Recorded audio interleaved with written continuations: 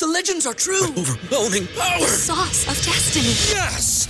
The most legendary sauce has arrived as McDonald's transforms into the anime world of WickDonald's. The greatest flavors unite in all new savory chili McDonald's sauce to make your 10-piece Wick Nuggets, fries, and Sprite ultra-powerful. Unlock manga comics with every meal and sit down for a new anime short every week only at WickDonald's. Ba-da-ba-ba-ba, go! At participating McDonald's for a limited time while supplies last. Brain fog, insomnia, moodiness, weight gain. Maybe you think they're just part of getting older, but MIDI Health understands that for women over 40, they can all connect to menopause. It's at the root of dozens of symptoms we experience, not just hot flashes. MIDI clinicians are menopause experts, offering safe, effective, FDA-approved solutions covered by insurance. 91% of MIDI patients get relief from symptoms within just 2 months. Book your virtual visit today at joinmidi.com.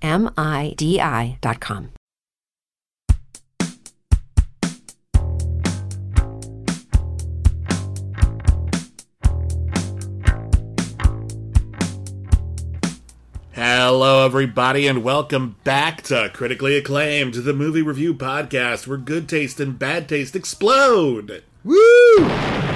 Yeah. My name is William Bibiani. I am a critic. Everybody calls me Bibbs. My name is Whitney Seibold. I, too, am a critic. I contribute to Slash Film.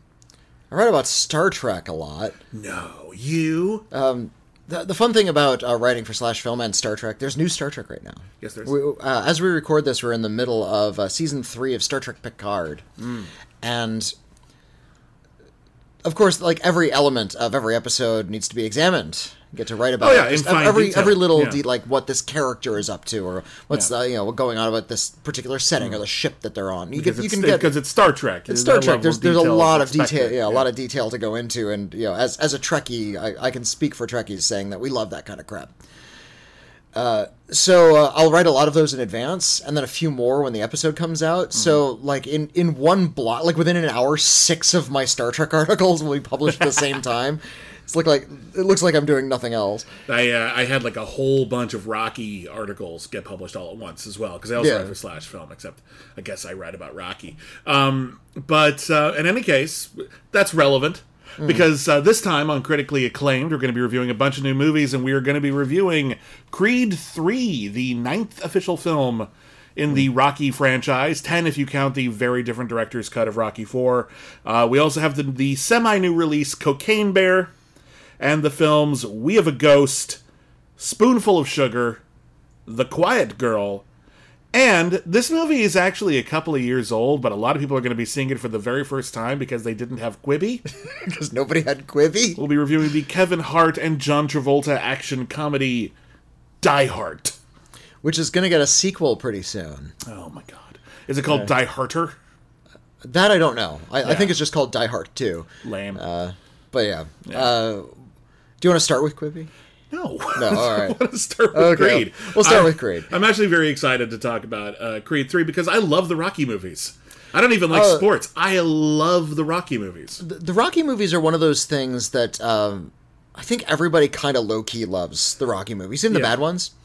I don't even know if there are any bad ones. Rocky 4 is a bad movie. Rocky 4 is... Okay. I'm going to say this right now. And Rocky 5 is not great. I'm going to stop you right there. I'm going to say a quick thing about this because...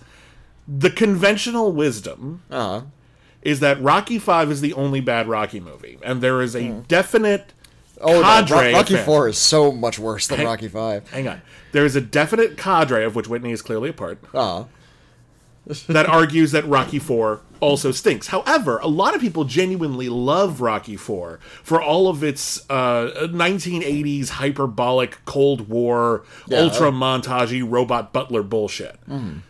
And I can't deny that there's an appeal to that. I think it's an entertaining movie to watch in its incredible silliness. It feels like a time capsule now. Like all of the weird shit that we were into, like in the middle of the Reagan era. Yeah. Like that's all concentrated in Rocky 4. Rocky 4 was the one where Rocky had to fight like a superhuman Russian boxer played by Dolph Lundgren for America, basically. Did you see Ivan Drago is the character's name. Did you see the director's cut? No, or it was a lot shorter, and they cut out the robot. It's not that much shorter. They did cut out the robot. They changed the ending, right? No, the ending's basically the same. Okay. It's basically a lot of... They trimmed down the montages. There's still a lot. But they trimmed down the montages, and they trimmed down a lot of that 80s excess, and it feels a lot more like a character piece, but ironically, it feels like a movie about Apollo Creed more than anything else. Because Apollo Creed is the one character who dies fighting Ivan Drago. Yeah. And that eventually sets up the Creed movies, of which we're about to talk about. It pays off in Creed 2. It really pays off well in Creed 2, actually. The Creed movies are about Adonis Creed, Apollo Creed's long-lost son. Yeah. Who he didn't raise. He had an affair and fathered a child and never raised him. And in Creed 2, that character, Adonis Creed, ends up fighting Ivan Drago's son, Victor Drago. Mm-hmm. And you know what? Creed 2... And Victor Drago shows up in Creed 3, so they all come back. It's all coming back. I gotta say this. Creed 2, which I didn't see when it was in theaters, I didn't originally review it on the show, is great. It is a really solid sequel. I love the way that it retcons Rocky 4 so that Dolph Lundgren actually has a character now. Like, it's actually he's not just he's pretty much a robot in Rocky 4. Yeah, like, he really... the director's cut plays him up like a little bit more at the end, like he's human, but basically he's a robot. The director's cut of Rocky 4 is better. Is it great? No. Is it good? Yeah. Is Rocky 5 good? Yes, but with a but. And I admit, I'm no fan of Rocky 2. Really? I love Rocky 2. I love Rocky. Rocky 2 is like, hey, let's tell the same story but have him win at the end. It feels really cheap. No, I feel like they kind of started losing the handle on the character at that point. I love Rocky 2. And they get increasingly sort of bigger and more ridiculous because the character gets more famous. For a bit they do. Yeah. There's the original Rocky where he's down on his luck. He's a loan shark. He's like, just, his life is going nowhere. And he just gets a heavyweight title shot literally handed to him out of sheer chance. He happens to have a fun nickname. That's literally the only reason he gets it. And he makes the most of it, and that's kind of inspirational and awesome. Like, when the chips were down and you actually had the one shot you needed in order to make something of your life, could you do it? He does. He loses, but he proves himself to the world, and he becomes... and we see in Rocky 2 that led to fame, that led to some money, but... not much, and he's really bad at being famous. He's not good at commercial endorsements and things. He kind of throws his life away, and like basically, yeah, you had your 15 minutes, go back to your life. And I actually kind of like that so much of Rocky 2 feels like falling action from Rocky 1, where it's basically, it's like, hey, here's the biggest story of your life. They always say that in screenwriting school. Like, if this story you're telling isn't the biggest story in your character's life, why aren't you telling that? Yeah. And Rocky 2 is kind of a response to that, because like what happens after the biggest story in your life is also interesting if you have good characters, and I kind of like that. Yeah. Rocky as a character is just sort of a cultural touchstone. I hate the word iconic because it's kind of meaningless. I think if it applies to any character, Rocky would be one of them. I know there are outlets I've written for that have banned the word. You can't describe something as iconic. People, it's like the iconic Darth Vader. Why do you put the word in there? People know if he's iconic. People know. Yeah, that's true. Yeah. But I like that Stallone, who's a pretty good writer, he can be. Yeah. Can be a good actor. Yeah, when he's got the right role. When his role is tailored to his strengths. But he's also made some, like, horrendous crap in his career. And not just, like, one-offs. Like, he's been writing that Rambo shit for way too long. No, the Rambo movies are... The first Rambo is amazing. First Blood is great. The sequels are all trash. Like, 3 is trash in kind of a fun way, but it's also totally trash. Like, they're just junky. And they completely betray the original point of Rambo. With Rocky, I will say this. Although Rocky changed... And I think Rocky's trajectory kind of mirrored Stallone's in a way where Stallone started out as a nobody. He had little bit parts in movies. He wrote a screenplay for himself. Hollywood literally threw money at him saying, hey, we want to buy this script for a ton of money, but we want like Ryan O'Neal to star in it. He was one of the people that they wanted. And Stallone was like, I'm not selling it to anybody unless I can star. Yeah. And it was a great deal. He made it work. He got a lot less money for it, but it shot him up into stardom. Rocky 2 came along because basically after Rocky, what then, Sly? And it took him a while to figure out, like, there's this weird gap right after Rocky where Stallone's career is like he's making movies like Fist. No one remembers Fist. Like, I haven't seen Fist, but I remember Fist. Like, there's this late 70s period where people knew who Stallone was, but he hadn't, like, solidified his career yet, and Rocky 2 was about that. And then in, like, the early 80s, he was a huge star. Well, Rocky 3 is about teaching him humility again. Rocky 4 is about how, now that I've got all this stardom, I guess I should say something? And so, like, his Rambo movies started to be more pro-Cold War bullshit, and so did Rocky. And I feel like Rocky 5, which is about Rocky losing all of his money, after a lot of fights, and you got to remember, almost every single Rocky movie except the first one is about how he's been fighting so much he could seriously be injured doing it. Yeah, well, like, they always tell him, you should retire. You're getting too old for this, and you have serious, like, physical damage. Yeah, there's a really awful conceit of Rocky 5 that I don't like, where they're not just concerned about his health, but over the course of the first 4 movies, Rocky became a lot more mature and a lot more savvy and smarter about sort of his life. And at the beginning of Rocky 5, they said he got hit in the head and essentially like hit a reset button in his brain. Well, no, he has brain damage. And made him the exact same character he was in the first one. And it felt like a really cheap writer's trick.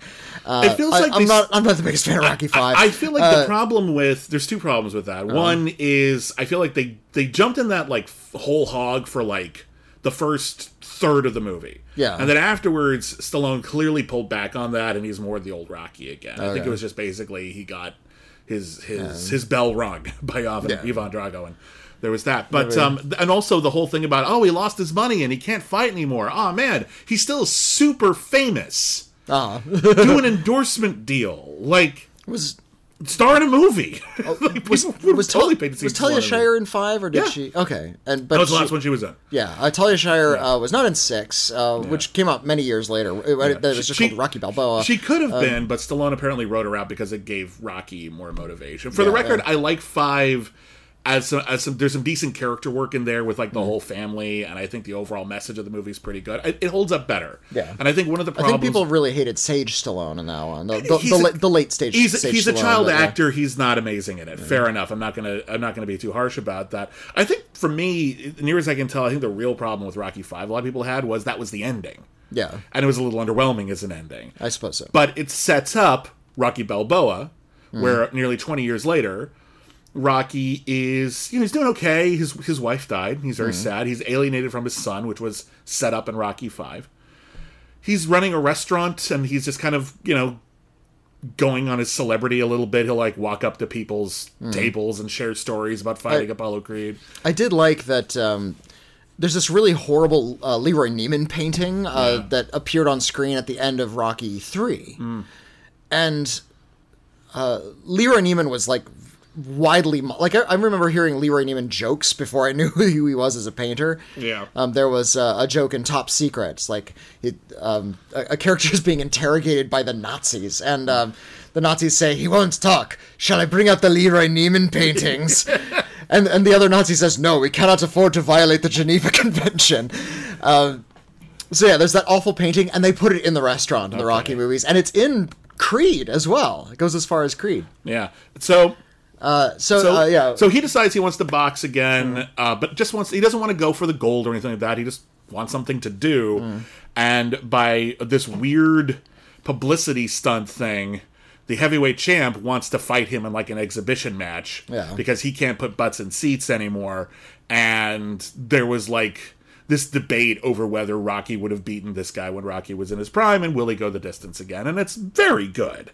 Rocky Balboa is very good. Yeah, really good. And Stallone wrote most of these. Or the majority, or at least co-wrote. Yeah, except until this new one, I think. Or at least, no, I don't think he wrote... He did not write Creed. He co-wrote Creed 2. Yeah, okay. But he didn't have anything to do with Creed 3. So Creed was a legacy sequel to a legacy sequel, which I think is funny, because it was like another 10 years or so. Creed is awesome. I rewatched Creed recently, and... It was better than I remember. It's a really solid movie. It's very straightforward. It's about Apollo Creed's son, played by Michael B. Jordan. He's going by Donnie Johnson, I think. He's going, but he doesn't want to capitalize on his father's name. He wants to make it on his own for a while. So he's going off of a pseudonym for a bit. Yeah, and he ends up he needs to be trained, and so he seeks out Rocky. Stallone is in it, and they repeat a lot of the beats from Rocky, but it's all updated. It's all told in a new kind of a style. It was directed by Ryan Coogler, who's one of the better directors working today. Who's really good, and it just has so much heart and so much personality and so much local color. It actually, I think it's even more Philadelphia than some of the earlier Rocky movies. They actually get a Philly cheesesteak in Creed. Nice. I remember objecting to the scene where Tessa Thompson plays a musician who falls in love with Adonis. They fall in love, and they have a child in Creed 3. She takes it because he's from L.A. Yeah. She takes him to get his very first Philly cheesesteak, and they put down these big, nice-looking Philly, clearly like a local restaurant thing, covered in foil and full of grease, and it's one of the best things you've ever had. And Tessa Thompson had to take a bite of that on camera, and she leans down and she takes like a little tiny nibble out of the cheesesteak. It's like, no, you want to ram that thing into your face. I remember being very incensed that she didn't take a huge bite of Philly cheesesteak. That's a practical thing, because you got to remember when you shoot a scene in a movie... she probably had to do it 40 times. Yeah, you have to do that exact motion at least 40 times, and do you really want, while you're under hot lights, to eat, like, 8 Philly cheesesteak sandwiches? Well, you don't. You have spit buckets. You take a bite and then you spit it out. Yeah, but do you it's really still want unpleasant. It's unpleasant. So I get it, but I'm sympathetic. I'm with you, because you totally tear into that thing. A teacher of mine from high school was in a Burger King commercial. And commercials, even more than feature films, they do take after take, because that has to look just perfect and sell the burger just right. You have limited real estate, so you can't waste a shot. It's gotta look just perfect. And you had to take like 100 bites of a Burger King burger. It's like on take 20, you're sick of it already, but you have to keep on doing it. But I loved Creed. Yeah, Creed passes, I think, one of the ultimate sequel tests for me, which is, if that was the first movie, it still would have been a hit franchise. Yeah. You could watch that movie on its own, and it is still fantastic. And yeah, Creed 2 is great. Creed 2 is an excellent movie. It follows up the characters' journeys very, very nicely. Adonis Creed continues to grow. It handles the legacy of Rocky IV better than I thought it would, because I don't think Rocky IV was very easy to take seriously until Creed 2 came out. Well, and it made sense, because his dad was killed by a boxer, so what happens when you have to box the child of that boxer who killed your dad? There's a lot of bad blood. Every Creed movie, every Rocky movie as well, ends in a fight. Yeah. And you can tell over time that they're like really trying to make sure that the fights feel different. So it's not the same fight over and over again, because it's still just two people in a square fighting. You want to come up with a new, dramatically satisfying, but not like gimmicky ways to conclude that. And I love the ending of Creed 2. I think Creed 2 might be my favorite after the original, like, boxing ending in this series, because it's not so much about Adonis has already overcome his demons. The end of the fight has everything to do with Dolph Lundgren's character development. Yeah. And that's something I really love about this movie. Kind of changes focus a lot. This whole series, really. Some more than others, but all the characters in these movies are fleshed out, even if they're the quote-unquote bad guys. Even characters who don't get as much screen time, like Clubber Lang in Rocky III, played by Mr. T. If you watch the movie, he's a fully realized person. And here's the thing I love about Clubber Lang. He's right about everything. He's a good boxer. He deserves the title shot. And all of his critiques about Rocky Balboa are apt. He's not a mindless, angry cartoon character.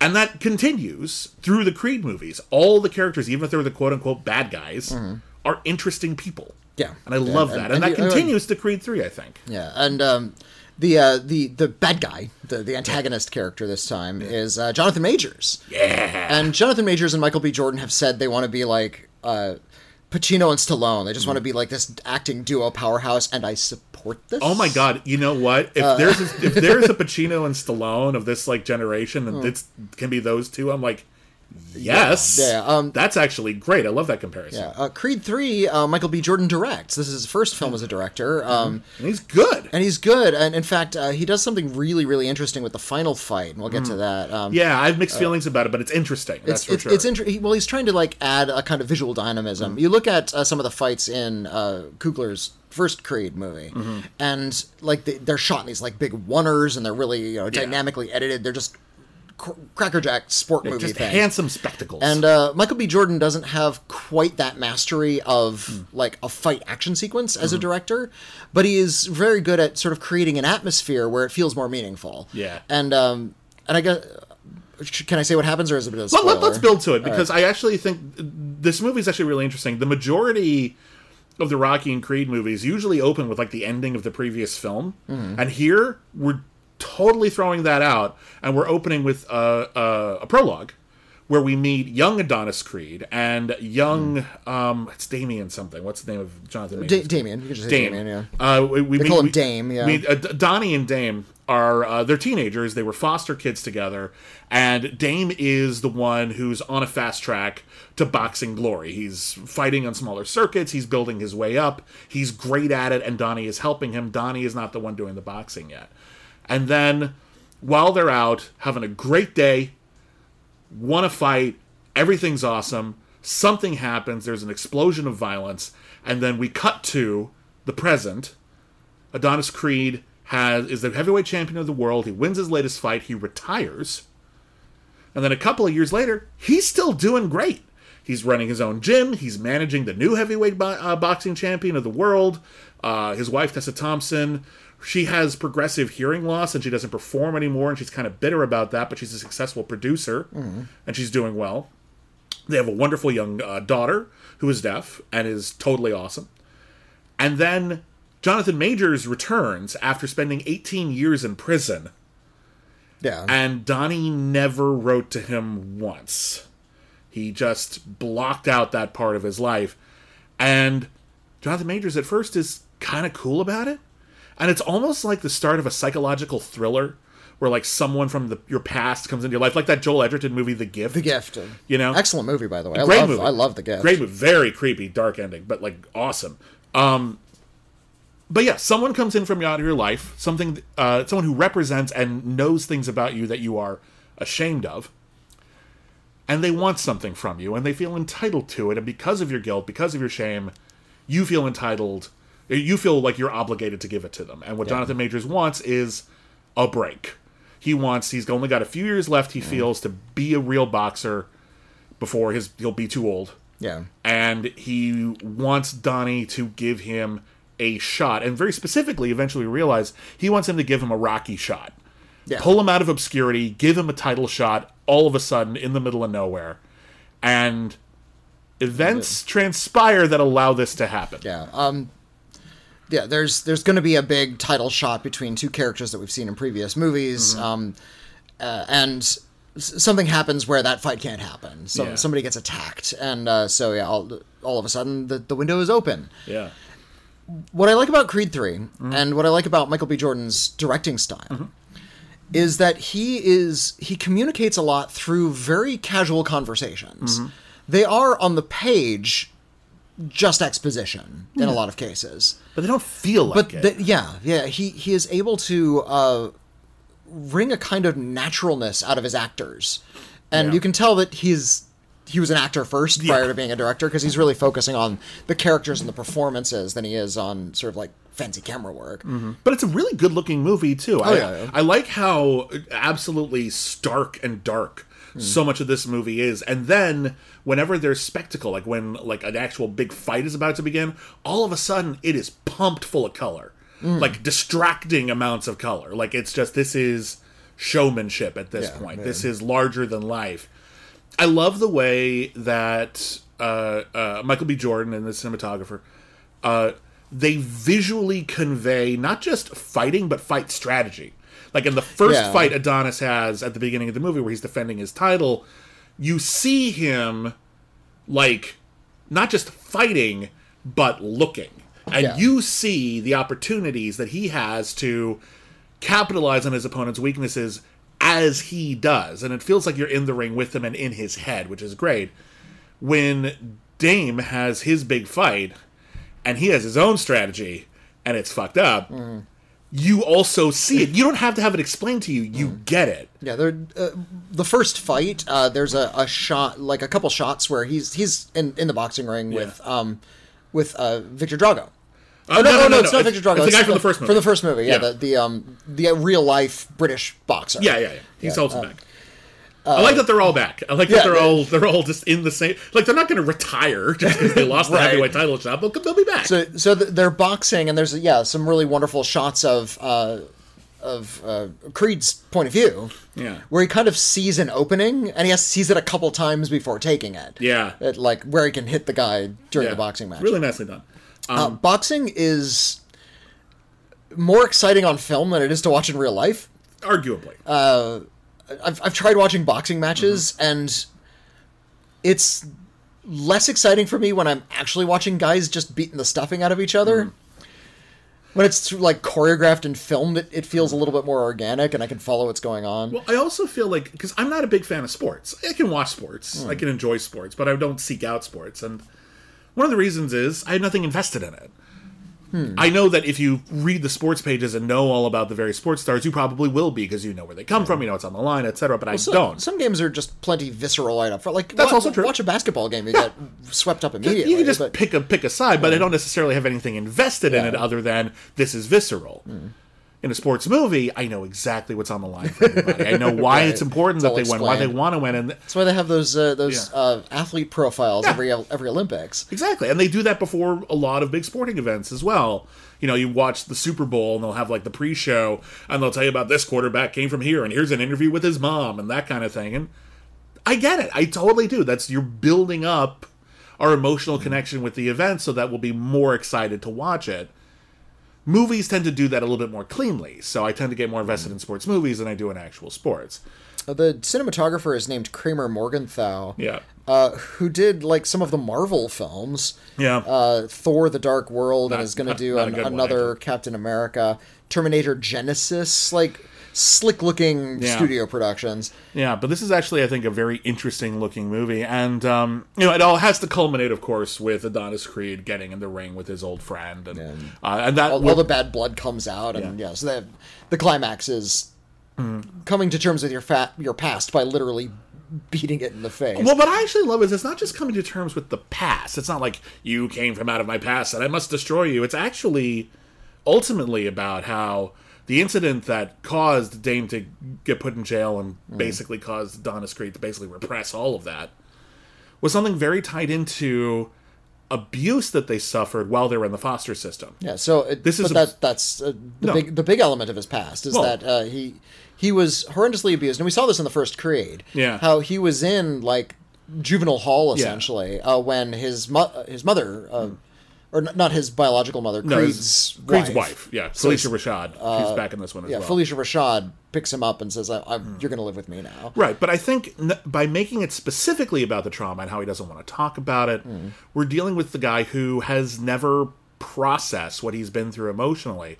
And they say in the movie, you processed it in the ring. That's how you dealt with your inner demons, but you don't have that anymore. And you see it getting in the way of his marriage, his lack of communication, his inability to fully confront what happened to him. And I like that here's a story. These Rocky movies are often, I don't know I think this is a bit reductive, but they're often considered stories of masculinity. And I think having a story about our hero have some frail masculinity, like the stuff that actually like undermines your confidence. And, I like a lot of people, I have childhood trauma that I'm still dealing with today. And there aren't enough movies where people just express that they have that. Yeah. It's often something that is either a huge major plot point, it's a big revelation, or it's completely ignored or assumed it doesn't exist. And here, after all he's been through, Creed still hasn't dealt with all that. Yeah. And this represents that. And I actually think in the end, because Dame went through it as well, even though in many respects he's the most villainous character we've had in this series since Drago, I think it humanizes him as well, and the movie has more sympathy for him than one might expect. Yeah. But getting to that final fight, again, they want to make it special, and Michael B. Jordan, inspired, and he said this, specifically by anime, because he's a huge anime fan, decided to film the final sequence, or at least part of it, so that they're fighting in the ring. It's all very cool, very exciting. And then they're fighting in their heads. like metaphorical things begin appearing in the ring, and the atmosphere in the arena changes, and it all becomes kind of abstract, but it's still a boxing match. They're still sweaty and throwing punches. Yeah, I wish that worked as well as it probably should. I found it a little jarring, and frankly, I found sometimes where they like all of a sudden like a new set piece suddenly showed up in the ring, occasionally to be accidentally comical. I was a little like, what? Like a little. I thought it was a little. It could have been handled maybe with a little bit more finesse. I suppose so. But you seem like you really liked it.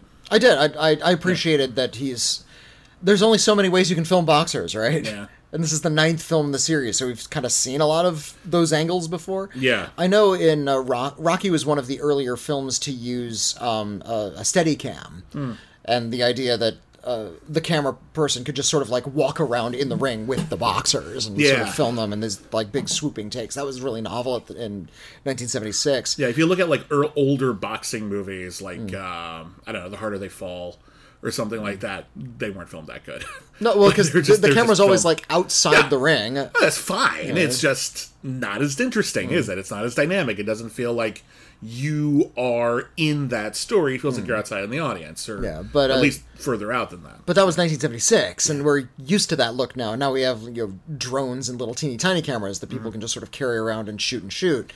So Michael B. Jordan is clearly trying to find a way to make a boxing look more interesting, and I think by making it metaphorical through portions of it, it makes it a little more interesting to look at. I agree. Is it just like pure boxing? No. Is it a little corny? Yeah, but these are the Rocky movies. They're all a little corny. I know. I'm not. It doesn't hurt the movie for me. It was just one thing that took me out a little bit. I feel like the Creed movies are a little bit more mannered than the Rocky movies. The Rocky movies could be a little bit more sensational, especially like something like Rocky IV. They were a little bit overblown. The first one was really down to earth, and they got sort of increasingly fantastical as you went on, and to the point where they didn't even feel like it was real anymore. 3 and 4. 3 is very Hollywood. I think it's very well made, but it's very Hollywood. It's the one with Mr. T and Hulk Hogan is in it. And the original theatrical cut of 4 in particular, but even the director's cut, that's a big, silly movie. Yeah. That's a very silly film. So I feel like they were trying to sort of get back down to the ground with the Creed movies. And that first Creed is great. And the second Creed is pretty good, too. And this third one is pretty good as well.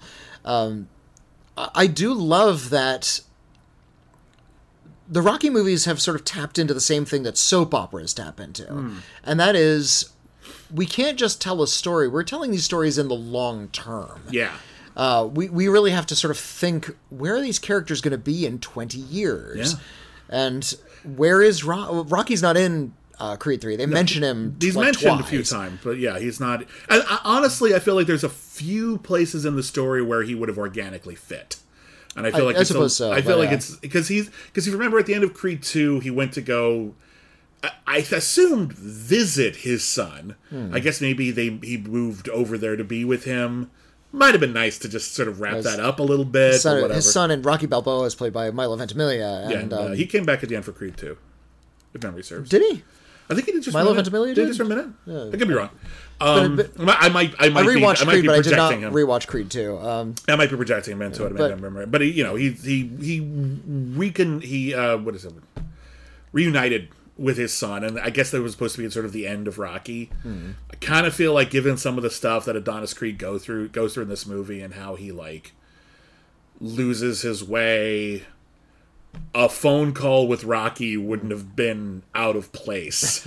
Even just a cameo or something like that. And I understand that this has unfortunately been taken away from Sylvester Stallone. He never had a piece of it anyway. It was a studio film. But they always knew that Stallone was the one who kept this thing going. And so he always had a part in it. Creed if Stallone wasn't willing to do Creed, we wouldn't have had Creed.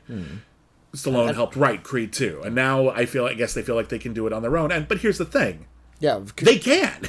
This is a really good Rocky movie. This is a really good Creed movie. The only credit Stallone gets this time around is based on characters.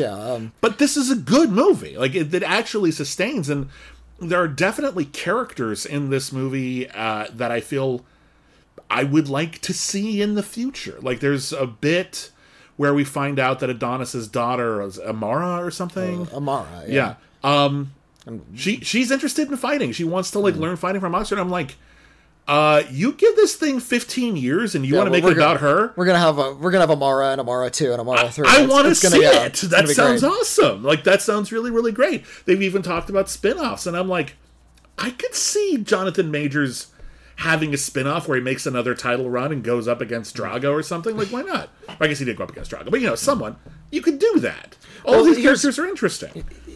The Rocky I don't movies, want to overdo it, but it could work. The Rocky movies follow the same pattern as Andy Sedaris, the Andy Sedaris movies. Oh my god! The Andy Sedaris movies, the Lethal Ladies series of movies. There's 12 of them. I've seen them all. Yes, you have. I'm very proud of that. Yes. Andy Sedaris knew a lot of like Playboy Playmates and Penthouse Pets. And he said, "Hey, we're gonna get you in swimsuits, and you're gonna be spies. You're going to fly to Hawaii. We're going to film this thing in Hawaii, and you're just going to hang out. And it was Molokai. It's like like the ugliest island. It is. So they only shoot in like 2 different places on it. But like, yeah, you're going to be in a spa. You're going to shoot people off camera.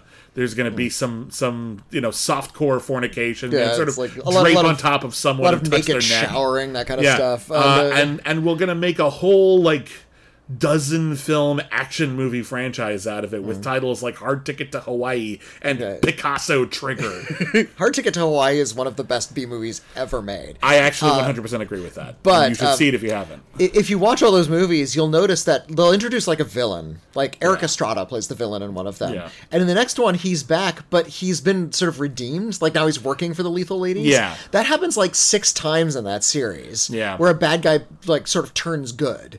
And they all become part of this family. And every time they meet a new villain, it's about eventually they're exploded, but then somehow they survive and they're heroes in the next one. Yeah. I feel that way about Rocky. Yeah. The bad guys are just people. Yeah. And they eventually sort of come around. And as these movies go on, the family and the warmth and just the group of people that we're spending time with just becomes larger and better as we go on.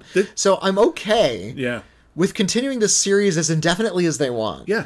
Get the children, get the children's children, whatever. Just keep on going and keep on examining this as some sort of great American intergenerational epic. I honestly think this is the way. There's like 2 different ways that I typically like a movie franchise or series to progress. One is we have a formula and we're gonna do it. That's Godzilla. That's Friday the 13th. That's the Fast and Furious movies. They have a thing that they consistently do. Nobody does it better. We're just going to keep doing it. We're not going to apologize. Occasionally we'll make it weird. Boom. I love it. But I think the better way to do it, if you can pull it off, is to have your extended series of motion pictures be based on character. So that our investment comes not in spectacle, which can be fleeting, which can be overshadowed by other spectacle. Our investment comes from whether or not we care about the characters. Creed 3, it didn't do $100 million, $200 million numbers, but it opened to like $50 million on a 3-day weekend in March. Yeah, people care. Huge hit. Yeah. People care about these characters. They care about the characters, and they want to see what'll happen with them next. There aren't enough movies like that. There definitely aren't enough series like that. I can think of what, Before Sunrise? Like, there aren't enough movies that, like, series that bank on, I'm very invested in the characters. I care deeply about them. And Rocky has a good formula as well. We get knocked back down and we come back up again every single time. That's life. I feel like... It feels appropriate. When it comes to sort of like the Hollywood sequel machine, and the Rocky movies were mocked wildly for how long the series was going on. Yeah, especially by the time they hit 3 and 4. It was considered a bit of a joke. 4 and 5 was considered way too long for a film series in the 1980s. If you're not James Bond, don't do it. Yeah, like those slasher movies, are appreciated by horror fans and slasher audiences, hated by critics and cheap movies, and a lot of them suck. If we're honest with ourselves, they're fun, but they suck. A lot of them, they're fun, but they're Nightmare on Elm Street 5 is a absolute fucking trash pile of a movie. It's great for a movie that has like no story whatsoever. I have seen that movie 3, maybe 4 times. I could not tell you what happens in it. Yeah. I have no idea. Like you can get like details out of it, but I can't really tell you the plot. Remember that thing where a guy turns into a motorcycle or something? Kinda. That's right. Yeah, remember that? That kinda happened, maybe. And Freddy says, "Don't dream and drive." I don't get it. It's weird. The the guys over at Red Letter Media talked about the Freddy movies recently, and they said the ultimate nightmare is being in a writer's room. Yeah. Like, Freddy shows up, we're gonna brainstorm. And he flicks out, like, dry erase markers on his claw and goes over to the whiteboard. That'd be funny. We've got some studio notes. Anyway, we have to move on. But, yeah, Puzzle, you know what? The series is still good. Creed 3 is really good, and I want to see Michael Jordan direct some more. It's good, yeah. I would like to see him direct some more. I'd like to, like, maybe... I like when actors start to direct, and especially when they display a good deal of talent. And I'd be interested to see what, like, his mark is. What is he outside of the Rocky movie, or the Creed movies? Sure. Like, what's the kind of idea he would like to do? That's something I'm more interested in seeing now. I want to see, like, is he... Because once he do a big movie, they'll want you to do some big franchise thing again. Yeah. I want to see, what does Michael B. Jordan want to do that is original, or at the very least hasn't been done to death. Like, if he wants to adapt a book or something, fine. But, like, I don't want to see him do X-Men. I don't want to see him do Spider-Man. He's already in the Marvel pot with everybody else, so they're just going to try to drag him in there again. I mean, look, you could do worse, but I'd rather say... There's this talk about, online, about Jonathan Majors, and I think we might have even talked about this when we talked about Ant-Man, where some people were kind of, like, depressed, like, oh, God, he signed on to Marvel. He's so talented. We're going to have to watch him all these Marvel movies for so long. And some people came back, reasonable argument, you know what? That is success for an actor to be a major, like, lodestone in a major movie franchise. They're really doubling down on him. He's going to be in like 3 or 4 movies. He's getting a good payday. The movies are finally diversifying. We should be happy about that. And yeah, we should. On the other hand, he's such a talented actor that I'd rather see him do more interesting stuff personally as a member of the audience. But when you see Jonathan Majors in something like Ant-Man, where he's trying. He's elevated. He's really trying, and he's not given a lot, but he's really trying. And I know the way Hollywood works, and I know it's a one for you, one for me system in a lot of cases. So if he wants to really star in some really interesting, soulful, independent film, it's entirely likely that a studio wouldn't let him do that. Like, wouldn't contract him to play in this little tiny movie that's not going to make money, unless he agrees to do 1 or 2 or 3 of the Marvels. Oh, I acknowledge the reality of it. I acknowledge the reality. I just feel like it's okay to say I wish he was only doing interesting stuff. It's okay to wish that. I remember when Bruce Willis did Breakfast of Champions. Yeah. Which is a really terrible adaptation, by the way. It's not a good movie. But it was a passion project. Alan Rudolph did a film adaptation of Kurt Vonnegut's novel Breakfast of Champions, which is unfilmable and still unfilmable even after they filmed it. But I remember one of my film school professors saying, oh yeah, if you saw Breakfast of Champions, it's because he did The Kid. Yeah. Or like some other Disney project that we have that. Yeah, like, they said, we'll do it if you make this generic family movie. Yeah, we'll give you some funding from our studio, but you have to do a big one for us. Honestly, Bruce Willis is one of those guys, especially in like that time, he could just point to The Sixth Sense and say, you're fucking welcome. Because that movie was a juggernaut. Yeah, that was huge. Like, my God. Like, anyway. But yeah, anyway, Creed 3 rules. We got to move on. I didn't get to see this movie, and this is so up my alley, and I'm mad about it. Tell me about Cocaine Bear. Okay. Speaking of actors who direct, this is Elizabeth Banks. Yeah. And Elizabeth Banks is a kook, and I love her. Yeah. I when she first came up, they were trying to sell Elizabeth Banks as like a new ingenue in Hollywood, and she's going to be in like big prestige projects. And no, she's like a weirdo, and she's way more comfortable directing stuff like Pitch Perfect 2 and Charlie's Angels. I feel like she's a little bit more in her element with something like Cocaine Bear. Yeah, I liked Pitch Perfect 2 for what it is. I like Pitch Perfect more than I ought to, perhaps. There's things in that movie that have aged really, really poorly, but what works really well.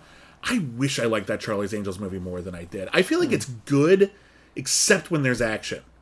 I feel like the action is actually kind of dull in that movie, which is disappointing, but I like the characters, I like the attitude, I like the overall vibe of it. I just think it sort of underwhelms as an action movie, which it's trying to be. Every once in a while, one of those films will come along, which is sort of pre-sold on its novelty value. Yeah. And Snakes on a Plane is maybe the most obvious example in recent memory.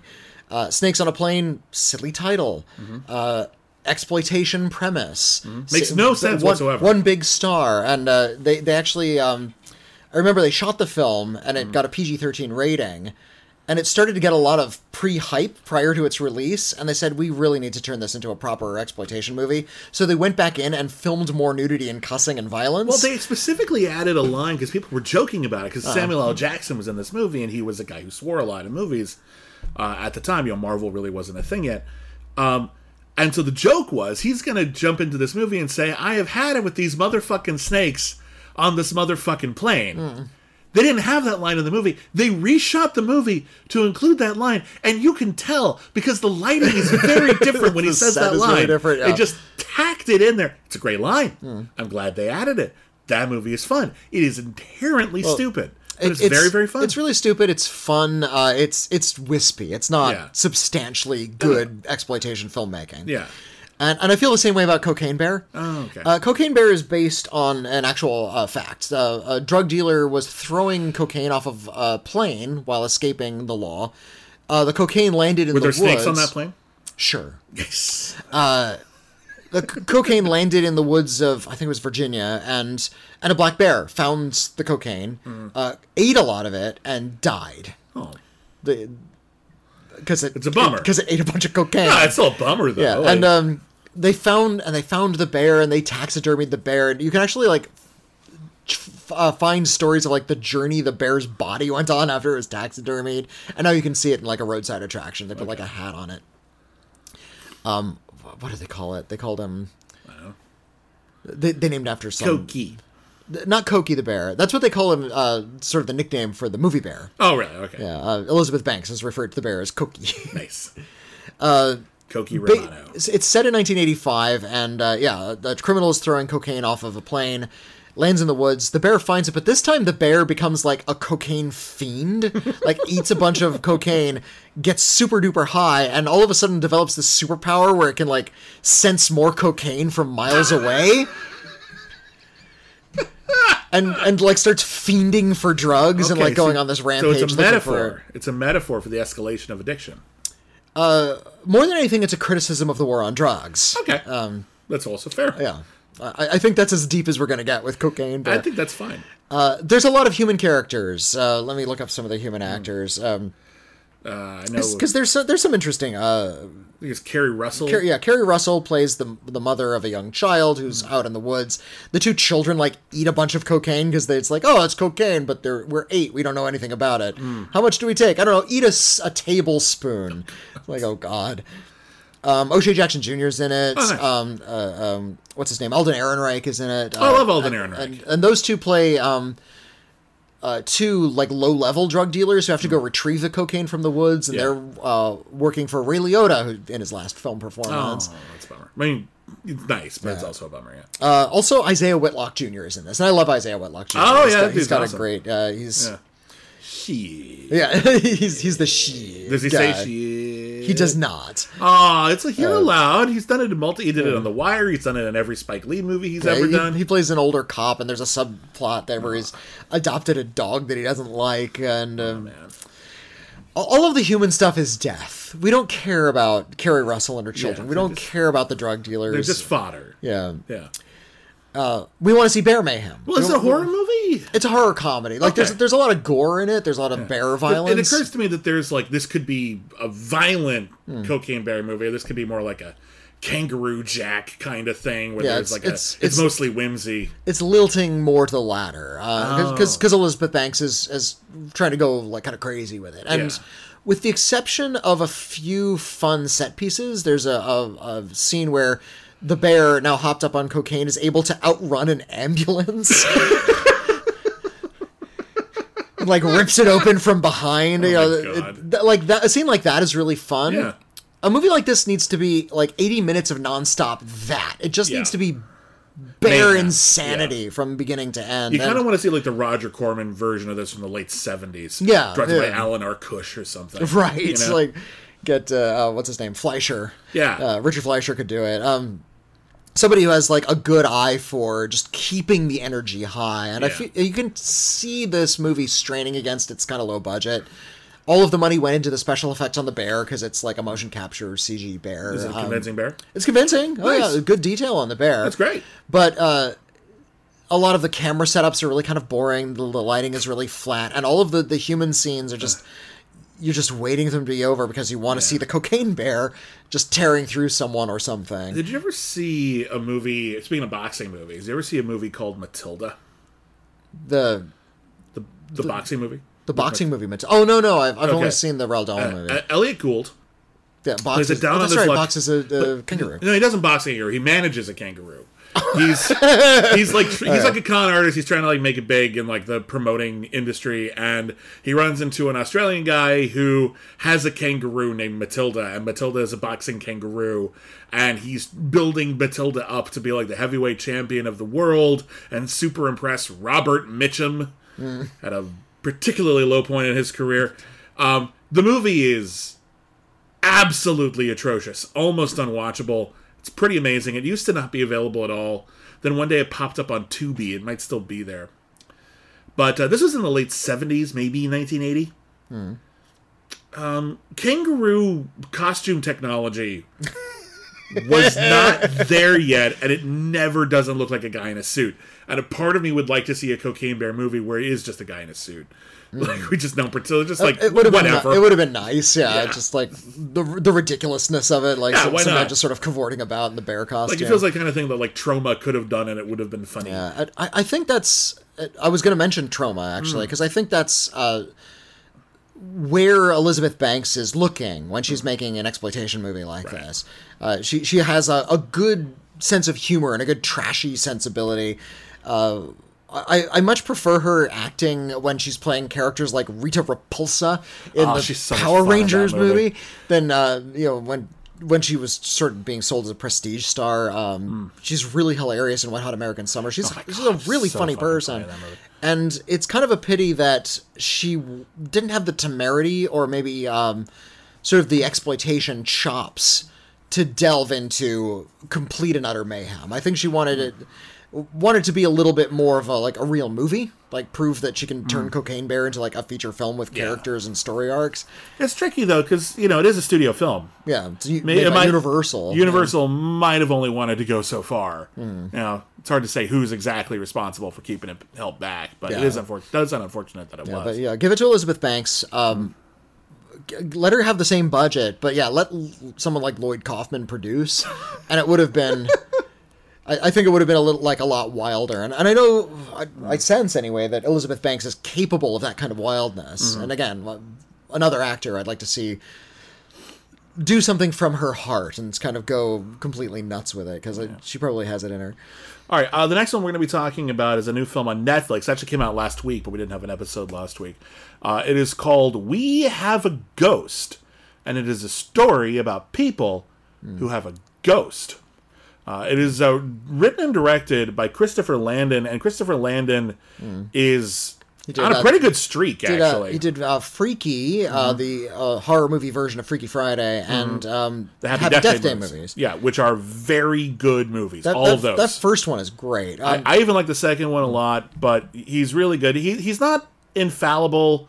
He wrote, and I think he might have directed, but he wrote Paranormal Activity, Next of Kin. No, he didn't direct that one. That movie sucks. That was the 6th or 7th, and it's not a good film. It's not a good film. That's the one that takes place in the Amish countryside, right? Yeah. He wrote he wrote a lot of the Paranormal Activity movies, including some of the good ones like 2 and 3. He also wrote the marked ones, which is just terrible. So he's inconsistent, but he's been on a streak lately. It seems like he's gotten to make the kind of movies he wants to make. And the Happy Death Day movies and Freaky are high concept, exuberantly filmed, like really, really fun. Not like in a whirligig Sam Raimi movie kind of way, but clearly a confident touch with energy and control. And there's some really good character work in all of them. And with We Have a Ghost, he's veering further away from horror comedy and more into Amblin territory. But it never really captures the Amblin vibe. It feels like it's a little bit like on the outside of Amblin, looking in, trying to figure out what makes that formula work and not quite cracking it. It's sparkling and slick. It's really a great looking movie. And it's really, really heavily inflected with like Tim Burton's Beetlejuice. There's a lot of that. That's kind of the vibe they're going for. The plot. The plot is there's a ghost in a house. Anthony Mackie plays the father of this family. He has 2 teenage sons and a wife, and they he's one of those like get rich quick scheme guys. Yeah. Who's always trying to come up with a hustle of some kind, and that's gotten him in a little financial trouble. And they've had to move a lot. And they have to move around a lot, so they finally moved into this big house, which they can afford. Because it's haunted. And the ghost in the house is played by David Harbour. David Harbour is a ghost, and he's trying to scare people out of the house, but the younger son, who's like 15, 16, like, he's not impressed. And he just says, hey, what's up? Just immediately just talks to him. And David Harbour looks like they give him sort of like this embarrassing comb over, and he's wearing a bowling shirt. Yeah. His name is Walter, I think. Ernest, that's it. Yeah, because the shirt says Ernest. They assume his name is Ernest. But he can't speak. He can moan a little bit, and he can pass through solid matter. They give him that sort of glowy ghost special effect. But he can't talk. But he can, and he doesn't. And we find out very quickly that he doesn't remember how he died, or what his baggage is, what's keeping him on this mortal plane. I appreciate that they explained that there's like a psychological reason, not a magical one, why ghosts can't remember their death, because that's maybe the most traumatic thing you can experience is your own death. I can only imagine. And you've blocked it out because it was too terrible to bear. Yeah. And he's in the attic, and they have to. They're kind of excited in early scenes of Poltergeist where they figure like the chairs can slide across the floor. They're like, oh, we have ghosts. This is like, awesome. We got a ghost. We were able to great. catch him on camera. Yeah, they film him. He's very real, and they try to turn him into an internet sensation. And it works. And people are very much like in the Deo scene in Beetlejuice. Yeah. They try to like stage like a reality show. They bring in cameras and stuff, and bring in a psychic. And what's her name? Jennifer Coolidge. Jennifer Coolidge plays a plays a TV psychic, and she's used to all these things being faked. And he comes in, and this scene feels like it was literally only inserted for the trailer because it doesn't connect to anything. It's basically the only time he gets to do ghost stuff. Yeah. So like he's gonna like rip off his face and like float through the air and knock people over. But it's actually not that kind of a ghost movie. It's actually very casual and relaxed, and it's just this teenage kid meets a ghost. The ghost has a problem. The kid is very empathetic and kind, and he wants to help this guy out, but because his dad is trying to get rich quick with this thing, they call a lot of attention onto themselves. The government wants to take the ghost to do experiments on him because that's what they do. And the government agent is played by Tig Notaro. Yeah. So good cast in this. She's great. Yeah, like really good cast in this thing. So it ends up like a car chase road trip movie where they try to like find the guy's past and everything, and they have to like there's like a car chase with a ghost, and it's like the ghosts from the Matrix 2. They can fly in and out of the cars. Yeah, they're clearly doing the Matrix 2, but it works. It's fun. The movie is 127 minutes. It's way too long. Way too long. This does not have enough material to make it that far. You either need to cut out all of the stuff with the internet celebrity and have it just be the road trip movie, because the road trip is we have to figure out who he is, and they've found like some details about the house and who lived there and who might have died there. We can track down someone who might know who he really is. That kind of thing. So they take the ghost on the road. The teenage son and his neighbor, his neighbor and would-be love interest. Would-be girlfriend. They all go on a road trip together. That's a fun movie. Just call it Ghost on the Road. That's Ghost fine. Trip. Perfect. Yeah. You can either have the Ghost Trip, or you can have the I want to make a ghost an internet celebrity, which is a good 45 minutes of the movie. Yeah. Like, it's a lot of it. Yeah. Honestly, when it becomes a road trip movie, you're a little surprised because all of a sudden it feels like a new movie is starting. Yeah, they kind of start almost like we're doing like a sequel in the middle of the movie. Yeah, it's episode 2, and it starts to drag really early on. It really does. It's like they're trying to make it really slick, and it's really high energy. It's clearly got a big budget. The special effects are just fine. Yeah, they're good. It's a good movie. And they're just not cutting anything out. They're just leaving it all in, and your patience wears out super quick. You don't really care about the conclusion of the story after a while, and when you get to the climax, it's like it feels like the third climax of the movie. Like, I think I figured it's out. hard to be interested at that point. I was watching this movie and I'm trying to figure out every piece of this is something I like. Okay. Like individually, you just pluck it out. I like that scene. I like that character. I like that plot point. But together, it doesn't entirely work. And I was trying to figure out why. And I was thinking about how, in many respects, it's a structure like an old Amblin movie. And I think what the Amblin movies did, and those are not perfect movies by any stretch of the imagination, those could totally be improved on.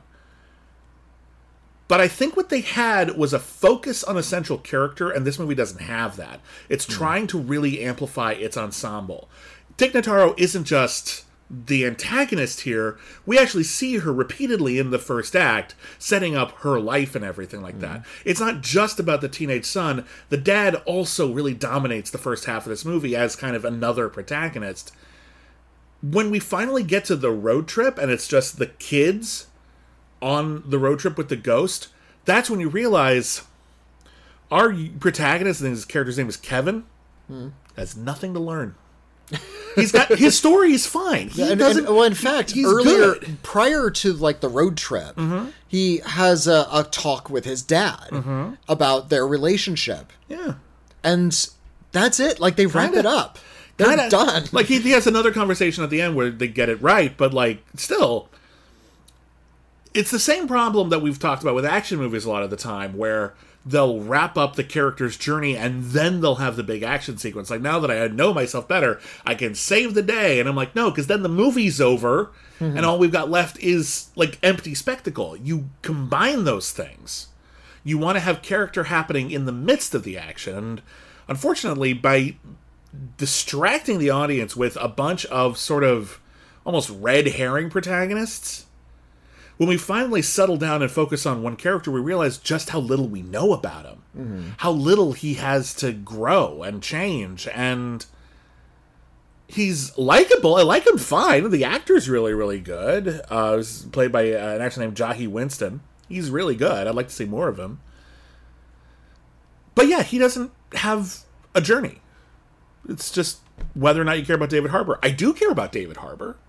I got to the end of the movie, but like it's just someone at some point needed to say we need a massively different new draft. Yeah. We need to shorten things, we need to focus, because this is a bunch of good ideas that don't really come together as well as they should. Is it bad? No. But it's not great, and it's pretty clear as to why. Yeah. I get the sense that Netflix will save your place. They didn't always do that. I remember in the early days of streaming, you had to start the movie over and then scan forward, and that was really, really obnoxious. But they finally put in the software to save your place. And I suspect a lot of people might be watching movies in shifts. Sure. And this feels like a movie that was designed for that. Yeah, you can watch 40 minutes of this movie, turn it off, come back tomorrow or after lunch or something like that. And you designed for sort of casual viewing. And sure. There's something to be said for that, I guess. I suppose so. It's a different way of watching a movie. If that's your intent, split it. Yeah. Just have credits halfway through. Make it a two-parter. Have two movies. You can have a 40-minute film. It's fine. Problem is, if you make a movie like that, where you're supposed to just sort of kind of come in and out as you please, you can't replicate the experience. Like when we review a movie, when we talk about the movie, we're talking about if you sit through it all in one go. Yeah. If you're not doing that, in a movie theater, you would have to. You have no other option. But at home, and especially if you're encouraged to, like on streaming, you can watch it piece by piece. You're not probably watching the movie as intended, but even if you are, no one's going to have the exact same experience because they're not going to pause it at the same place as you are unless there are clear chapter stops, what you're talking about. And that makes art tricky because when we talk about art, we're talking about a shared experience that we have. We both saw the same painting. We both heard the same song. If we didn't, if you watched it in a completely different way, not just in like different speakers, but like in it, you experienced it differently, dramatically. Yeah.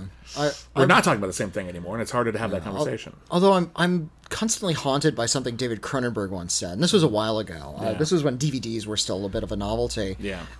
Something that DVDs had that you couldn't do with VHS was chapter stops. Yeah. You could like hit the skip ahead to certain preset stops in the movie. Yeah, it was like this is like just before the big action sequence, or Yeah, here's the it's scene like- where mom and dad have it. And it'll be split up into like 20 chapters of various give or things. take, I know David Lynch was notorious for not having chapter stops. Like you wanted you to start see the the whole movie, thing. you watch the whole thing. You're not going to skip ahead. But Cronenberg said that he liked that feature because it allowed you to you remix the movie yourself. And turning the art experience into something a little bit more interactive. Yeah. And I don't want to say that this, what the trends are, because I don't know, like, media consumption habits. But is this maybe an example of what interactive start and stop cinema is going to start looking like? I think no. Here's why. I think if you're really planning for that, you'd probably have a specific plan in place rather than just make a movie where the pacing's all loosey-goosey because you don't really care if people stop and start it or not. Yeah. I think what we're doing right now is creating a artsy-fartsy excuse for laziness, and I'm not really a big fan of it. But I do think there is something to be said for the way that we consume media changes. Yeah, know? I think consumption habits are changing. And And I'm okay with the idea not trying to of... predict anything, but this could be a reason why the movie was made the way it was. But here's the thing, though. That's been the case ever since we took movies out of theaters. Yeah. When we put movies on television, even for the very first time, you could just walk in halfway through the movie, only see a chunk of it. We have YouTube now. A lot of people might only have seen a clip from a movie because that's the clip that people know. And you've never seen the whole thing in context. Hell, think about the way we think about movies. Think of everyone listening here, think of any movie you've ever seen all the way through. All right. Now, are you remembering every single minute of it in real time, or are you jumping around to, like, I remember that scene that I like. Yeah. Here's the part that really stuck with me. You're jumping to the parts that you remember. You're kind of skimming over the parts that get you there, but they're not really important to you in your head. Time is not linear. Time is not linear, and our memory isn't linear, so we spend most of our time, no matter how many movies we watch, not watching movies. And when we remember them a certain way. We remember them kind of all over the place. So I'm not going to get too up in arms about people remixing or whatever. I think you should try to watch the movie as intended, because that way you're going to get what the artist wanted you to get, which may or may not be good, may not even be the best version of it. But yeah, it's an interesting conversation to have. I'll give you that. Tell me about... Why don't you? Okay. The Quiet Girl. Okay. I will tell you about The Quiet Girl. Please do. This is an Irish film. It's up for Best International Feature at this year's Academy Awards. As of this recording, the Academy Awards haven't happened yet. They're happening next week. But The Quiet Girl takes place spoken mostly in the Irish language, some English. And it's set in like a really sort of remote Irish village in the early 1980s. And the main character, the Quiet Girl, let me look up the actress's name. She's played by Catherine Clinch. She plays a character named Kate. How loud is she? She's quite quiet. And in fact, she's called like kind of a weirdo. Okay. The first shot of this movie is her sort of hiding in these tall grasses while her mother is looking for her. It's like she's trying to sort of vanish into nature. She's trying to disappear. And she is ignored and kind of neglected by her family. She's called weird at school, and her mom is pregnant. And rather than have to worry about their young daughter, they say, we're just going to send you to like live with this random foster family out in the sticks while your mom has her child, and we're just going to leave you there. Oh. And they're so neglectful, they drive her there, they leave her there, and then they drive off without her suitcase. Or they drive off with her suitcase. Oh, my God. And so she has to, like, wear some clothes. Oh, my God. She's taken in by the foster family, and it's really played by Carrie Crowley and Andrew Bennett, the characters. Oh, no, they're the actors. And their home is sunnier, warmer. They tell her stories about the wishing well nearby.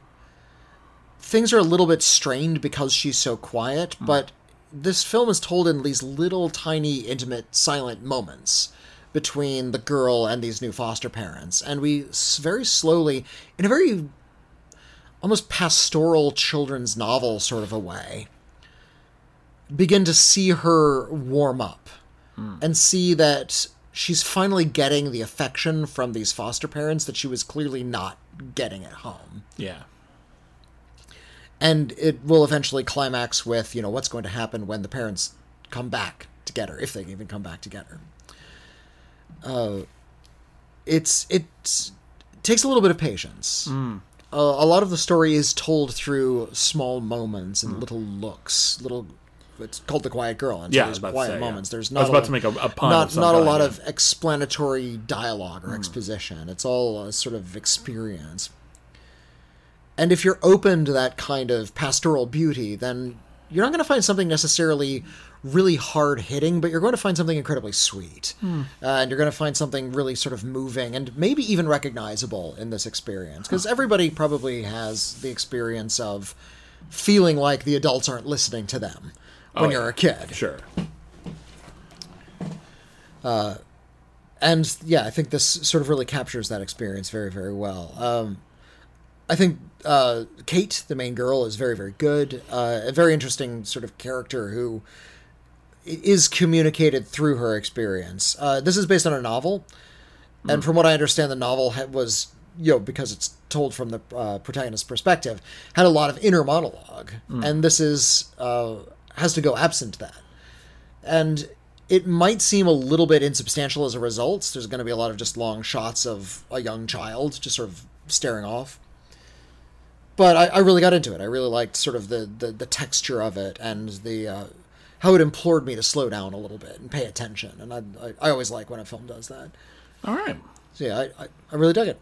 I dug The Quiet Girl. Well, that sounds quite good. That does. I don't have anything to add to that. I don't know. I think I've seen now 3 of the International Feature Academy Award nominees. Oh, okay. Because Close was another one. Yeah. And then All Quiet on the Western Front. Right. Hey, 2 quiet movies. Yes. Yeah. One is quiet and pastoral. The other one is quiet on the Western Front. Yeah, the other one is... But here's the thing. One of them is... horrendous, muddy... One of them is about a quiet girl. Fine. The other one is all quiet. So that's the quieter film. I suppose so. Yes. Yes, you're very clever. Tell me about the Shudder movie. Okay, there's a new movie on Shudder. It's called Spoonful of Sugar. This is a story about a nanny. Now, if movies have taught me anything, it's that unless you're Mary Poppins, or unless Mary Poppins has some very egregious deleted scenes, all nannies are evil. They want to come into your family, usurp the household, take over the role of the mother usually, sleep with the dad, raise the kid as their own, kill the mom. That's every Lifetime movie I've ever seen. That's The Hand That Rocks the Cradle. That's just the fear. Did you ever see William Friedkin's film The Guardian? No, I never saw The Guardian. But wait, is that the one that takes us in the hotel? No. It's okay. It takes place in a mansion, and okay. And it taps into that universal fear, the fear of the help you hire to raise Yeah. your children for you. It's like such this bourgeois movie. That's the thing. It's such a bourgeois subgenre, the evil nanny movie, because it's about... we don't all have nannies. Yeah, first off, we don't fucking have nannies. And secondly, like, I'm already mad at you for being able to afford one. But also, it's a very... it's a very conservative fear. The idea that you have this perfect suburban Ozzie and Harriet family unit, and all it's going to take is an interloper, because everyone wants what you have. What you have is so perfect that someone's going to come in and they're going to steal it, and they're going to destroy it. And seriously, I've seen so many Lifetime movies over the year that are some variation on this, that it must be keying into someone's specific fear. So fair enough. But it's also hard to make it interesting now, because it's been done so many times. Yeah. There's an exception to this. There's the movie Nanny, came out Sundance last year. Different take on it. Good movie. That's from the nanny's perspective, though. It's not about the fearful bourgeois family. No, it's still kind of a horror movie, but it's in a different way. I don't want to ruin it for you. It's a very good movie. I like that movie. But this one is much more, we're going to take the typical scary nanny thing, but we're going to try to do it a different way. And for a while they succeed, and then they stop succeeding. It's a story about a young woman named Millicent. She says she's 21. You get the impression she's probably lying and is younger. Okay. She applies for a job to be a nanny / babysitter for a bourgeois family. He's a carpenter. The mom writes books. They have a son who has special needs. He's maybe 9. He doesn't talk. They're concerned that a lot of his psychological illnesses may have something to do with hyper-specific allergies, like he can't have certain foods or touch certain fabrics, so they're being very, very careful, keeping him very isolated. He goes around everywhere sort of in a protective clothing, which they've made to look like a spaceman suit because it makes him feel better. So this kid has very specific needs. And here's this young person who says that she's studying child rearing at college, and she might be everything that they need. The kid reacts to her very quickly. He even writes to her when he's like, she says, "Hey, what you drawing there?" And the kid writes "Hi," which the kid never does. So they're like, okay, we have our concerns, but we'll give her a shot. What they don't realize is that this young woman is not in a good place. She is currently seeing a psychologist, and he has her microdosing on LSD. Okay. Which she started not microdosing on. And she started to see... Macrodosing. Well, maybe not macrodosing, but she is starting to hallucinate. So you start questioning everything that she's seeing or doing. And then you realize her living situation is she is living with a guy who seems to be one of her foster dads, but who seems to expect things of her. And you realize that she is coming off of a long history of probably non-stop abuse within the foster system, which might not be something that's responsible. You'd be responsible for you wouldn't be responsible if you demonized that too hard. So for a while you think, okay, well, maybe we know this genre so well that we're so ready to expect this young woman is going to be the dangerous interloper, that maybe this movie is clever enough because it's doing this weird thing with the LSD. It's trying to do something different. They're going to go in a different direction. Maybe the mom, who is played by Kat Foster, she's really good in this movie. Maybe the mom will turn out to be the person who's the real danger here, or the dad, or the kid. Who the hell knows? Like you're waiting for it, the other shoe to drop. After a while, it's just the nanny. Like there's more to be revealed, but basically you realize that the nanny is dangerous. She starts spiking all of the kids' medications with LSD, which is probably not good. And it starts becoming more a lot more anxiety, more seduction, and it starts following. It starts off by not following the rule book, and then it just goes into the rule book, just full bore. The ending kind of saves it a little bit. There's like some unexpected elements towards the end, but this is one of those horror movies where technically it's fine. It looks good. It's directed by Mercedes Bryce Morgan. She does an excellent job, I think, of making the material work as best she can. The cast is excellent. There's some scary bits. But this is one of those low-budget horror movies where, boy, if this was a Tales from the Crypt episode, it would be a winner.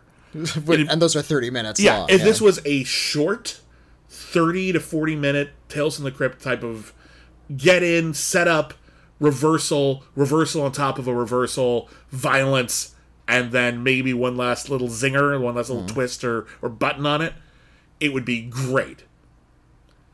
But because it's feature length, it just... You get used to the idea that it's going to be more interesting than it is, and that it isn't that interesting. Yeah. And that's very frustrating. I will say this, though. I don't dislike this movie. I think it's okay. It has one of my favorite closing credit sequences I've seen in a while. Okay. So it's worth, after the movie is over, just watch the closing credits for 90 seconds. There's not like a scene at the end. Just stuff plays under them. And it's actually like kind of cool and kind of creepy, and I liked it. So yeah, Shudder has pretty good taste in horror movies, and this is pretty good. But this is not a breakout. It's just if the idea of evil nanny using LSD on the kid sounds interesting to you. That sounds fun, but yeah, that's a good premise. That's a good start, but unfortunately it just sort of doesn't do enough with that. But it's not bad. I've definitely seen this done worse, but I've also seen it done better, and it's just never quite outside of the LSD thing and maybe a bit at the end, it doesn't do enough new with the premise. It's still just evil nanny interloper story. And considering all the things that it raises about mental health and various forms of abuse and how they manifest later on in terms of if they're not processed correctly in terms of violence, the movie seems to have more interesting ideas on its mind, but it doesn't know how to capitalize on them, and it ultimately doesn't really say anything about them. So it's a bit of a disappointment, but it's not terrible. I don't know if we're going to be speaking about not terrible or not, because the last thing we want to talk about is Die Hard. Die Hard is one of the TV series that they had on Quibi. Well, but it was a TV series that was done in like 7-minute chunks. Something like that. To remind people what Quibi was, the world's shortest lived, second shortest lived now. CNN Plus crashed faster now, but it started up in 2020 and it closed in 2020. It was only in operation for about 7 months, but it was its own streaming service and it had a unique gimmick because it was supposed to be watched on your phone. It was designed for phones. There wasn't a TV version of Quibi. It was just for mobile devices. You could get it on a tablet as well. Yeah. And the idea was, this is something to be watched in public. Consumption on the go. It was... You get somewhere early, you got 10 minutes to kill, boom, watch a Quibi. You're in line at the coffee shop, boom, watch a Quibi. Waiting in line, taking a quick bus ride, you're on the subway, whatever it is, you can watch a Quibi. And, clearly the founders of Quibi were... saw people on their phones watching TikTok. It's why don't we just put material? Get a lot of celebrities, do real something ambitious, slicker, bigger productions. And I found it to be an incredibly fascinating kind of media experiment. How can we change the way people consume movies? Sadly, it was launched during lockdowns when people weren't out in public and they could actually afford to sit down and watch longer form things. They didn't want quick bites. No, they really wanted deep dives, and there's no point in watching something on your phone when your laptop is right here, and you get resentful of Quibi, why can't I watch it on my bigger TV? Yeah. And it's kind of annoying. I was a big booster for Quibi. I was a big fan of Quibi. Yeah. I found some of their productions to be really quite good. There were some ambitious ones, I got to admit. Some of them were just... Here's a TV show on Quibi. Yeah, but some of them actually played with the format. What was that Steven Soderbergh one where it was called Wireless? Yeah, and that was I put that on my list of the best films of the year. Because Wireless was the deal with Quibi is you could watch it on your phone upright. Vertically, or you could turn it sideways if you wanted to. I tended to watch them upright just because that's trying to get into the spirit of the Quibi. Yeah. But with Wireless, if you watched it sideways, in sort of landscape format, you'd see the main character in a car. It was mostly in a truck on a snowy road. Yeah, his car crashes and now he's trying to survive amidst the elements. Well, that's part of it, but most of it is also him making phone calls, and we get to learn a little. It's kind of like in that movie Locke. We learn about sort of some dark things in his own past and his relationships with people. Yeah. So he's on the phone a lot. If you turned your phone upright while you're watching Wireless, you could see whatever was on his phone at that time. So if he's on a video call, you could see the other end of the call. If he's listening to music, just sitting in the car, you could see his Spotify playlist. And that's such a clever idea. It's really clever. It's not can't something. Replicate that anywhere. It's not something that could be done in any other medium. I thought it was really clever. You could do picture in picture, which would be fine. But you're not getting you're taking away that interactive element. That element where you can control what you're seeing. And even in their other material, I saw Die Hard when it was on Quibi. And it's a feature-length movie, basically, but it's divided into chapters small enough that they could be little individual 7 to 10 minutes. But if you watch the whole thing, it's a short-ish comedy action. More or less a feature film. Yeah.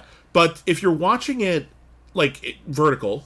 It's framed for verticality. If you're watching it on its side, sometimes the entire camera angle would change. Yeah. It wasn't just pan and scan, where it's tighter on a rectangle in vertical than it is on wide. They actually did plan it so that you'd be watching two films simultaneously and you just switch between them, and it would maximize for whichever format you're using, and that's clever.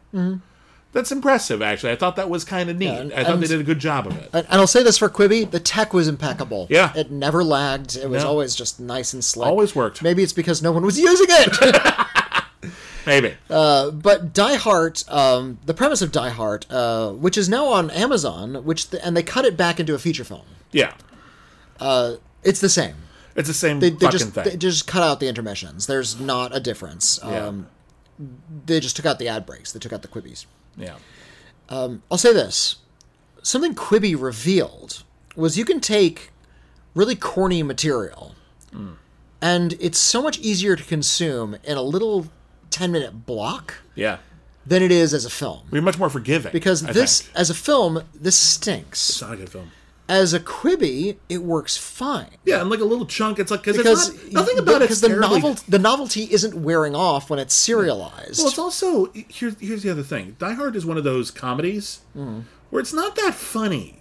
No. Like, sometimes it's funny, but usually it's not. They're making jokes and it's amiable, but it's actually very funny. If you're just sitting in a theater or you're just watching a whole movie and you're not laughing for that long, your patience and tolerance for mediocre at best comedy really starts to drag, and it just comes to having like no patience left. Yeah.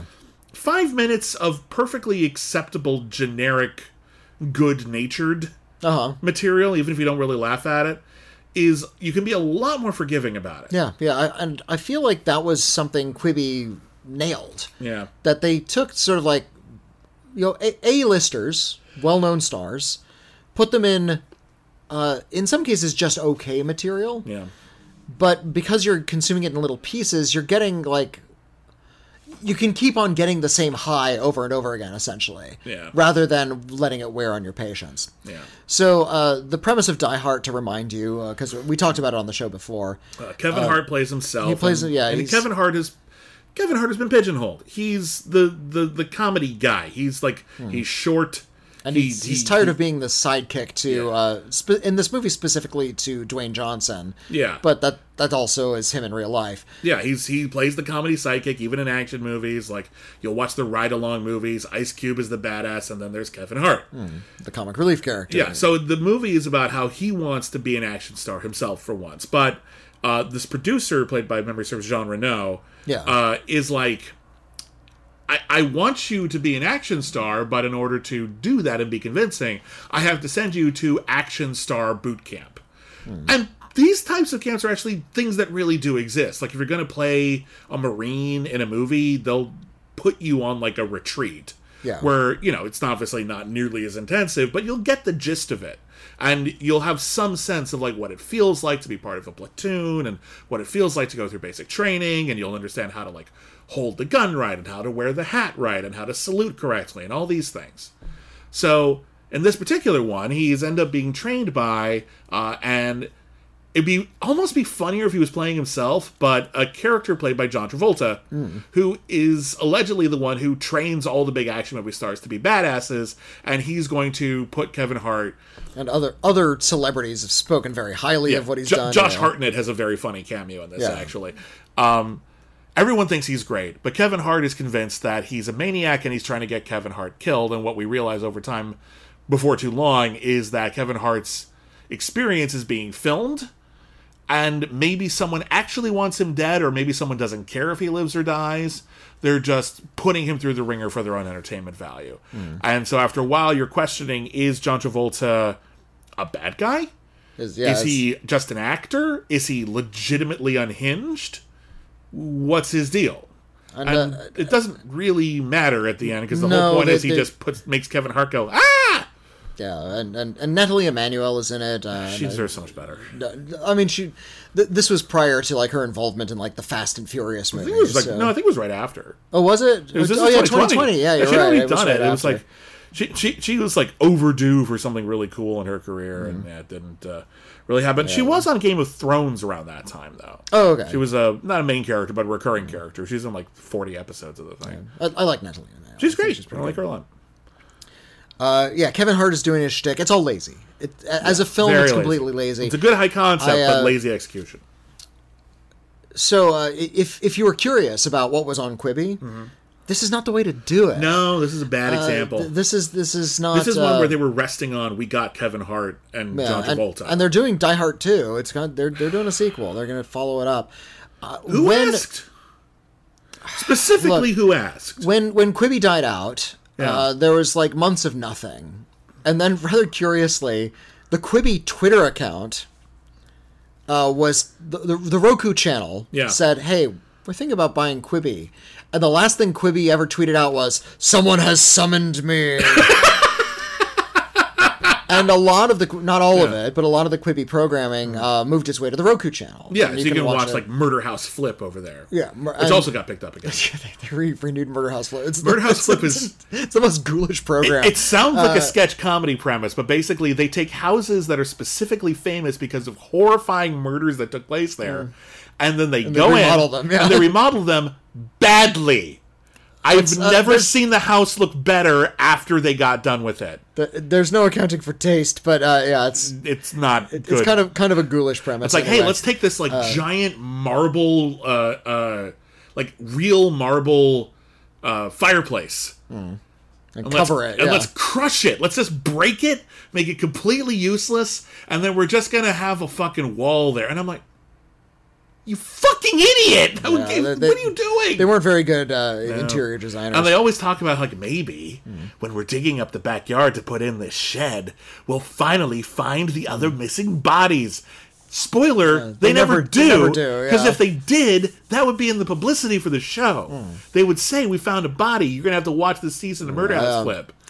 So they never did. It's pointless. A really curious coincidence is you and I had just watched the film All Dogs Go to Heaven. Oh, yeah. And the child actor in All Dogs Go to Heaven... That's a very sad story. Yeah, if you look up what happened to her, she was killed by her father. Yeah, and, just before like the movie was like done. Yeah. And there's like a couple of shots in that movie where you can tell that like Don Bluth is really heartbreaking. Like his heart is breaking as he's like animating those sequences. But shortly thereafter, I was watching Quibi and I saw Murder House Flip, and they went to her house where that actress died. We're gonna make it look nice, and I'm like, fuck you! It's so horrible. That's so ghoulish. Yeah. What are you doing? But Quibi did some other things besides that were good, and I loved what they did with The Princess Bride. I loved what they did with Wireless. I hope that resurges somewhere, because I would like to watch that. I missed that. Yeah. And that's not on Roku, to the best of my knowledge. No, it's Someone not. put that out. Where is that? For God's sake, that sounds like the one everyone liked. So annoying. That's going to pop up on like some 4K restoration of The Princess Bride someday. They're just going to put that in as a special feature. They did a new version of The Fugitive, which had a whole new story. Yeah. They did a new version of the Most Dangerous Game, which was set in Detroit. And now it's got a whole new season. Oh, they did that one too? They did a new that one up season again. of that. That one, I think they did one where it's set in New York or something now. Oh, yeah. All right.